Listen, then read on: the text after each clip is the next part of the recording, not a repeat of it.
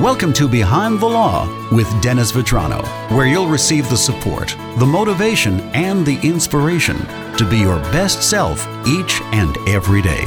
And now, here's your host, Dennis Vetrano. Time again for Behind the Law with Dennis Vetrano. Welcome back, Dennis. Good to see you, Joe. October is Domestic Violence Awareness Month. We've been talking about it our last few shows in the series. And you spoke about last time a new piece of legislation in New York State. Yeah, as it's been termed, the no bail statute, where basically low-level, what they call, quote-unquote, low-level offenses, the judges, prosecutors, police are not permitted to hold somebody on cash bail. They need to simply issue an appearance ticket and release the person.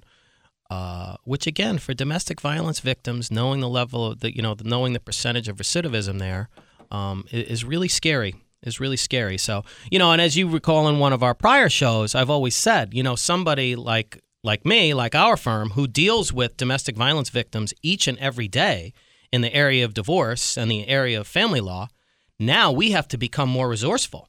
So this abuser now is, shows up at our client's house, attempts to assault the person, and is issued an appearance ticket and let go.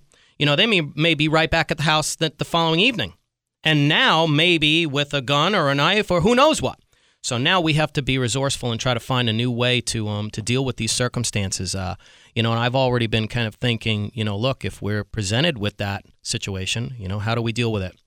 And maybe there's an avenue for us to pursue to kind of bypass the criminal court and deal with it in family court as much as we can. So because there are tools that we can use in family court to try to protect our domestic violence victims from these offenders. So, and we'll use every tool we need to make sure our clients are kept safe. I know if it's possible, you will find it. Absolutely.